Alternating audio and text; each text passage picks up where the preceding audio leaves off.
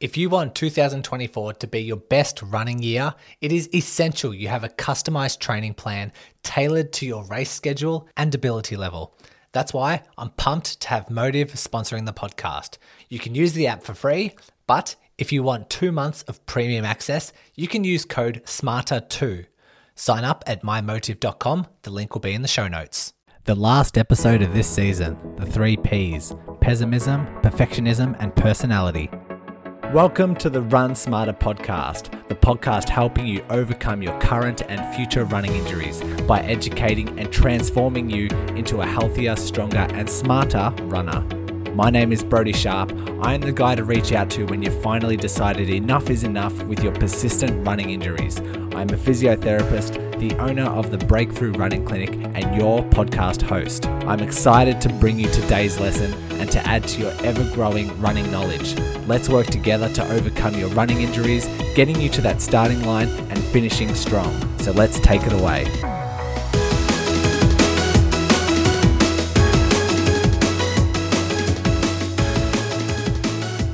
Welcome back to the final episode of Season 1, and it has hopefully built up some groundwork, laid some foundation, some key wisdom, key knowledge for your future endeavors throughout your running career. So it's exciting stuff. I do have very big ideas for Season 2. We're going to be talking about running strength, resistance training, and delving a bit more into the strength side of things more than what we've covered in these universal principles. I started listening back through the recordings back to episode 1 to do a bit of self-reflecting and see how I sound, and I do realize I'm saying a lot, so sorry for that. I'll try my best to work on it. I don't do a lot of editing when it comes to post-production stuff. I don't cut out ums and ahs and that sort of thing like most other podcasts. I just find a lot of gaps of silence when I'm thinking about things, and I just cut that out. But as far as that goes, everything else is quite raw, and I do that just to help my speaking skills. If I say and ah a lot and I cut it out, I'm not learning and I'm not becoming a better podcast host and interviewer. So I've left a little bit of accountability. I'm going to keep them in there and hold me accountable if I say it too much. The final lesson, the 3 Ps, the pessimism, perfectionism, and personality. What does that exactly mean? How does it apply to running? That's what we're going to delve into this episode. I think the best way to structurally go through this is to start with our ebook chapter to see what Pete's up to. When we last had a chat, his knee pain was getting really grumbly and more irritated, so the physio gave him some strengthening exercises along with a return to running program. And yeah, let's tune in. So Pete followed instructions perfectly and built his mileage back up to previous levels. However, he was nowhere near the level of fitness required to run the marathon. Pete made the sensible decision to downgrade to the half marathon, and he'll fight to live another day. He had a great time on race day, but deep down he was very disappointed. Yet again, injuries have now forced him to withdraw from a run he has worked so hard on. In the past, when he was working towards his 10K, he had to back out of that as well. So, looking back on the last 12 months of his running career, thoughts began to creep in. Am I always destined to be injured when I start to increase my training load? Am I too weak to be a runner? Perhaps marathons are not for me. Looking at his friends and other runners on social media completing marathons with smiles on their faces, holding up medals, Pete cannot help but feel frustrated and resentful. So this is where the 3 Ps come into it: pessimism, perfectionism, and personality. I just realized that a lot of times when you say the P sound, it creates like a bit of a P pop, and I have to edit it out later to make sure it doesn't burst your eardrums. So this episode, this title, there's going to be a little bit of that sort of editing. Let's get into the physio part of the chapter. There's a link between personality traits and likelihood of injury based on characteristics such as competitiveness, perfectionism, pessimism, and other negative outlooks. Injuries are a part of running. There will always be another race. Keep optimistic and accept that injuries are just another chapter in your running journey. Each injury can be considered as a part of the game, full of fluctuating emotions, allowing another opportunity to build on your tools and build character. Feelings of frustration and helplessness manifest within Pete, but in reality, this is Pete's first year of running, and expectations shouldn't be set too high. Every time there is an injury, he gathers some valuable information on injury prevention. To conclude, injury-prone Pete completed his marathon 6 months later. He then went on to complete 3 more the following year. Throughout the process, he encountered 1 minor calf strain, and his previous knee pain returned twice. Keeping in mind the principles above, he managed to resolve these hiccups within 1 to 2 weeks without losing any fitness. Regular checkups with the doctor continued to be positive, and Pete has never had more energy. Looking back at the frustrating moment when he couldn't run his first marathon now seems minuscule and petty. For the first time, Pete feels in control of his running. He doesn't feel hesitant to increase his mileage and is prepared to challenge himself with bigger races. That's where we conclude Pete's journey. Just reading that now, I thought I'd recap on the strain that I had in my calf the past week, because it actually is quite similar to this. As I talked about last time, I was starting back on the treadmill, doing 5 minutes on, 5 minutes off, or off being on the bike, and things were looking positive. So today, I managed a very slow but 4K run, along with some swimming, along with some gym work, and everything's feeling totally fine. So that was a week ago I started noticing those calf issues, and I've managed to maintain my fitness. I have now got to 4Ks of running, and I'll continue building on that throughout the next week. And I can't help but think, if someone was to make poorer decisions that aren't as sensible, would they be having a lot more calf pain? Would it be getting worse? Would their downward spiral journey begin? It's interesting to think about, but just using a real world example, or like real time example, I'm not frustrated. I know that injuries and strains and all that are just a part of running. We can't 100% prevent injuries, but we can make the right moves to lower that risk, and we can make the right moves once you are injured to recover a lot quicker, bounce back better, and become better runners because of it. Peter. You aren't a template, so your training shouldn't be either. The Motiv app takes training plans written by the best coaches in the world, then creates the most optimal training plan for your schedule, abilities, and goals. It's such a good idea, which is why it is one of the fastest growing training apps in the world, and has thousands of age group athletes signing up every month with a near perfect 4.9 star rating. It will even plan triathlons, cycling events, duathlons, and other events if you're branching away from running races. You can use the app for free for as long as you want, with the premium access being just $19.99 per month. But if you use code SMARTER2, you can get 2 months of full premium access. Sign up through their website, mymotiv.com, and make 2024 your best year yet. He's learnt a lot throughout his journey, and every time he gets injured, he learns something. And hopefully you can start learning from your injuries as well, and self-reflect, recognize the errors in training that you've done so that you don't make that mistake again in the future.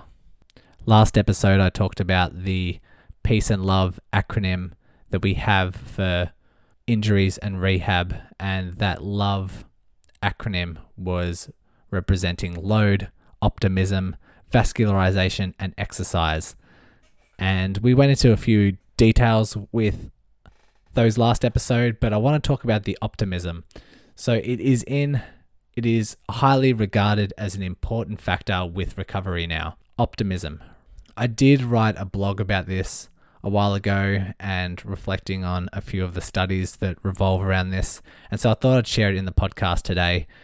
So apart from my blog, it says they studied 300 non-injured recreational runners for 2 years to see who was injured in that time, and then tried to find a common link. They found, contrary to several long-held beliefs, that flexibility, arch height, quadriceps angle, rear foot motion, lower extremity strength weekly mileage, footwear, previous injury, all of this had no predictive value on whether someone was to get injured. And this is 300 recreational runners, so it's quite a large sample size. They did, however, find a link with poorer mental health outcomes or mental health questionnaires, more specifically around negative states such as feeling jittery, irritable, and nervous. So very interesting that they found those. A few studies have investigated perfectionism, and they define this as striving for flawlessness and setting exceedingly high standards of performance, accompanied by tendencies of overly critical evaluations of one's behavior. It's possible that perfectionists are more susceptible to bad training decisions, refusing to take a day off in the early stages of an injury, or ramping up their training more quickly than their body can handle. Several studies have shown a link with perfectionism and running injuries, but there was a study by Madigan D. et al. 2017 that went one step further. They broke down the definition into two subcategories: perfectionism strivings, which were personal standards and a self-orientated striving for perfectionism or perfection. So pretty much just holding up to your standards. And then there were perfectionism concerns. So concerns over mistakes, feelings of discrepancy between one's standards and performance, and negative reactions to imperfection. And so they're two different things, like holding yourself accountable, holding yourself in a higher regard and striving to be better. But then there's, as the subcategory, the concerns, so the worries and fears and all that sort of thing. They found the perfectionism concerns showed a significant positive correlation with injury, but not with the perfectionism strivings. In fact, runners who were rated high on the perfectionism concerns were markedly 17 times more likely to suffer an injury that forced them to miss training compared to the rest of the runners. 17 times more likely, can you believe it? So I want you to reflect on your past training, your training errors that you've made. In hindsight, training errors are quite obvious, but what is the drive behind this? Why do you do those training errors? Was it ignorance, enthusiasm, determination, competitiveness, all these personality traits? And you might make these direct associations with other runners that you know. In the personal development realm, I follow a lot of Tony Robbins, my brother being a life coach as well. He always imparts his wisdom on me. But Tony Robbins says, people always try to be perfect. Perfectionism is the lowest standard in the world, because if you're striving to be perfect, you know you can never achieve it. So what they really have is a standard that they can never achieve. You want to be outstanding, not perfect. So that's what Tony Robbins says. Back in, I think it was episode 2, I talked about productivity, and in my ebook I have a few spelling errors, and I know my cousin Ryan, he said he's loving the podcast, but made the comment that there's a few cutouts in episode 4. Half of my sentences are cut out and didn't really make sense. It was a bit of a glitch. Was an editing error, but I'm not striving for perfect. I'm striving for B+ work. If I do B+ work, I work really hard on it, and then it goes out there to the world. And if there are a couple of mistakes here and there, that's fine. I think this is really good quality stuff. I think my ebook is really, really good quality stuff. And so I'm happy for that to go out to the world. If I was to strive for perfectionism, I would be meticulously going through every little thing, and it would take 5-10 times the time to get to you guys and get to the world. So I would rather keep the momentum going and happily accept if there are a few imperfections along the way. You might have seen from my blog or in the Facebook group that I just finished the book called Rebound, and I thought I would share a few key points that I took away from it. Recovery is a mental game as much as it is a physical game. Studies have shown that athletes with positive psychological responses to their injury are more likely to return to their sport. So positive psychological responses are things like your past experiences. Have you recovered from that in the past? What beliefs, what emotions are you associating with that injury? And we must learn to recognize the impact your emotions and thoughts have on your recovery, and then develop strategies to streamline the healing process. So this is what the book is about. How much negative stress do you subject your body to when you are injured? Do you beat yourself up for it? Do you constantly manifest negative emotions associated with that injury? Chronically triggering your stress response can be detrimental to your healing, and it can delay tissue growth and repair, reduce the function of your immune system, disrupt your sleep, increase your risk of injury. So this is if you're constantly feeding negative stress through your mind to your body when you are injured.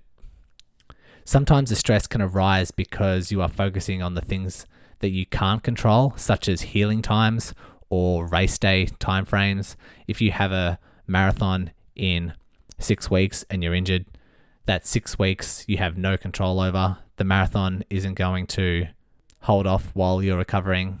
And healing times, if you have like a torn ligament or a fracture or a muscle tear, there's nothing you can do to completely heal that in 2 days' time. It's out of your control.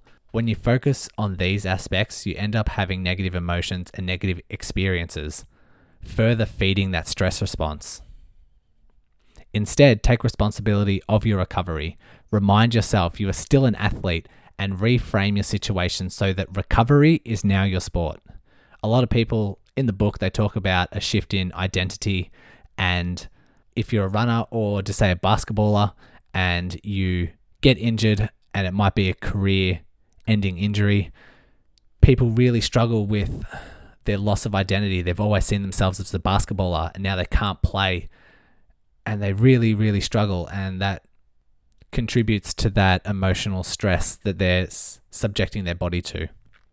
So if you remind yourself that you're still an athlete and reframe your situation so that recovery is now your sport, then you can get rid of these old goals that you have and replace them with new ones. It's a very structured and positive strategy that you can use. Let's go back to this iceberg analogy, because get ready for this one. It's a good one. If we talk about the difference between IQ and EQ, so EQ being your emotional intelligence, and the definition of emotional intelligence, which I just looked up, was the capacity to be aware of, control, and express one's emotions. How does this apply to your iceberg? If the structure and the size of the iceberg represents your resilience, your ability to handle load, and the waves of the load you subject your body to, in this analogy, the 3 Ps represent the condition of the water that you place your iceberg in. So in this analogy, we essentially have control of your waves, the height, the frequency of the waves, and as a result, that contributes to a bigger iceberg. You can't just make your iceberg bigger, but you do have control of the waves. However, you do not have control of the overall environment that you put it in, and that water that iceberg is submerged in is sometimes out of your control. So how does this apply to the analogy? So your emotions lie beneath your surface. It's if you have track athletes or sport athletes, unless you really delve deep and get to know them, a lot of these emotions aren't on the surface. It's what people don't see. The second, you don't always have control of the environment you're in. Similar to you don't always have complete 100% control of your emotions. So if your iceberg is in water, sometimes we don't have complete control of the temperature, the current, the undertows that it might have, or its chemical compositions, what the substances that has in the water, and it can all contribute to the health quality of our iceberg. And the third thing is that the iceberg is 90% underwater. That's just based on the composition of an iceberg. Every iceberg, no matter what size, 90% of it is going to be underneath the water. That's 90% influenced by your surroundings. So sometimes we have rough currents. Sometimes we will drift into warmer climates, which aren't good for icebergs. There might even be oil spills, who knows? And yes, 90% of your iceberg is floating in these conditions. But also the waves have the same properties. We can control the waves, but if we can't control if they're warm waves, if they're got oil, if there's an oil spill, if there's some oil in those waves. And that's what you're subjecting your body to. So if you have, for an example, someone who's really stressed, really anxious, or angry about something within a certain day, that is your environment. That's the ocean that you've put your iceberg in. Why would you, if you're angry and frustrated, smash your body with a run? That is getting warm weather waves and just thrashing your iceberg with it. We don't want to do that because then your iceberg will slowly melt. We want to use our hard sessions and our big waves when all the conditions are really strong and thrive in an iceberg environment. Yes, if there is warmer weather or if it is a warmer ocean, you can go for a run, but make sure they're only small waves. Make sure they're infrequent waves, and make sure that you try and work on improving that environment. The more you work on your EQ, your emotional intelligence, optimism, positive beliefs, this gives you a better ability to float your iceberg out of harm's way. You can't simply just pick it up and place it on the other side of the world in better conditions like you can with emotions. You can't, if you're angry, it's really hard just to flick a switch and then all of a sudden you're optimistic. That doesn't work that way, but you can guide it in the right direction if you do practice gratitude and optimism, positive beliefs, those sort of things. So if we do practice these things and we have better control of our EQ, that gives us a better ability to start guiding our iceberg towards a better environment. And if we do so manage to inevitably get into some oil spill or some unideal environment, we can gently guide it into a more thriving environment. So develop a strong belief in your ability to recover with patience and discipline. Instead of feeling like a victim of your injury, see it as a rite of passage. And then you can take it one step further. Instead of seeing it as a rite of passage, you can see it as an opportunity to grow. So switch from a helpless trauma scenario to a rewarding journey. With that said, I want you to reflect on your past injuries. What are the emotions, thoughts, beliefs, coping strategies, body language, and all of those things, are they really truly serving you? What story do you tell yourself about your injury, about your recovery? I know a lot of clients that I see that come in with low back pain, their recovery and their pain intensity is significantly higher and their recovery is more delayed if they tell themselves a story that's not serving them. If they have a relative who's had the similar back pain and their pain got worse and worse and worse and now they're in a wheelchair, and the beliefs that this client now has is, will I end up in a wheelchair? Am I destined to end up like my relative? This is not serving them, and it has a massive effect on recovery times. When it comes to training programs, it should always include intensity, not just, okay, you have to run 2Ks today. It should be you run 2Ks today at a 2 out of 10 intensity, which is starting to emerge, which is really good. Other things that training programs should include is a rating scale of how hard your workout felt straight after your run. And we're starting to see that on a couple of apps these days. You might notice Strava's bringing it out. The Nike Run app is always asking how your workout went. But it should also have how you feel before your run. How are you feeling today should be a really good question before you actually start your run, as in gathering data to make and adapt that day's workout. It should be really helpful, and we don't see that really ever. And that should go with when you see a physio. The physio should ask, what does this injury mean to you? What beliefs, what stories are you telling yourself? Because that can help recovery. And if you do have these thoughts, beliefs that aren't serving you, we can try and address those and say, okay, your relative's low back pain might be a different scenario, might be a different injury, might be affecting different tissues.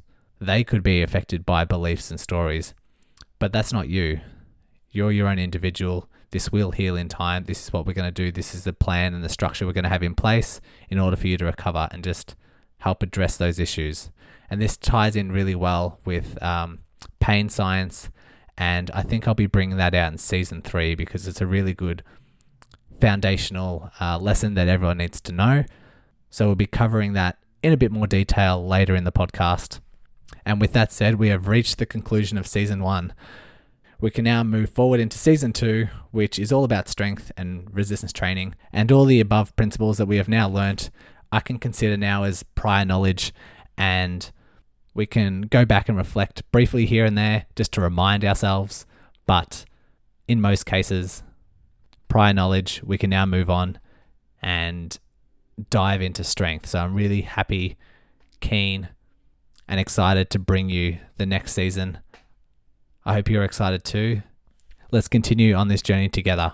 Have a good day and bye for now. Thanks once again for listening. To take full advantage of the knowledge you are building, you need to download the Run Smarter app. This contains all of my free access podcast episodes, written blogs, and ebooks, along with my paid video courses, all neatly housed into categories for you to easily navigate through and find content you're interested in. Also, be sure to check out the show notes for links to the podcast Facebook group and links to learn more about becoming a podcast patron, who contribute $5 per month to get Inner Circle VIP access, including an invitation into the exclusive Patreon Facebook group and a complete back catalogue of patron-only podcast episodes, which you can access within the app. Also on the app, you can even find a link that takes you to my online physio clinic, where I assess and treat runners from all over the world, so I can be on standby if you ever need one-on-one physiotherapy assistance. Once again, thank you for listening and becoming a Run Smarter scholar. And remember, knowledge is power.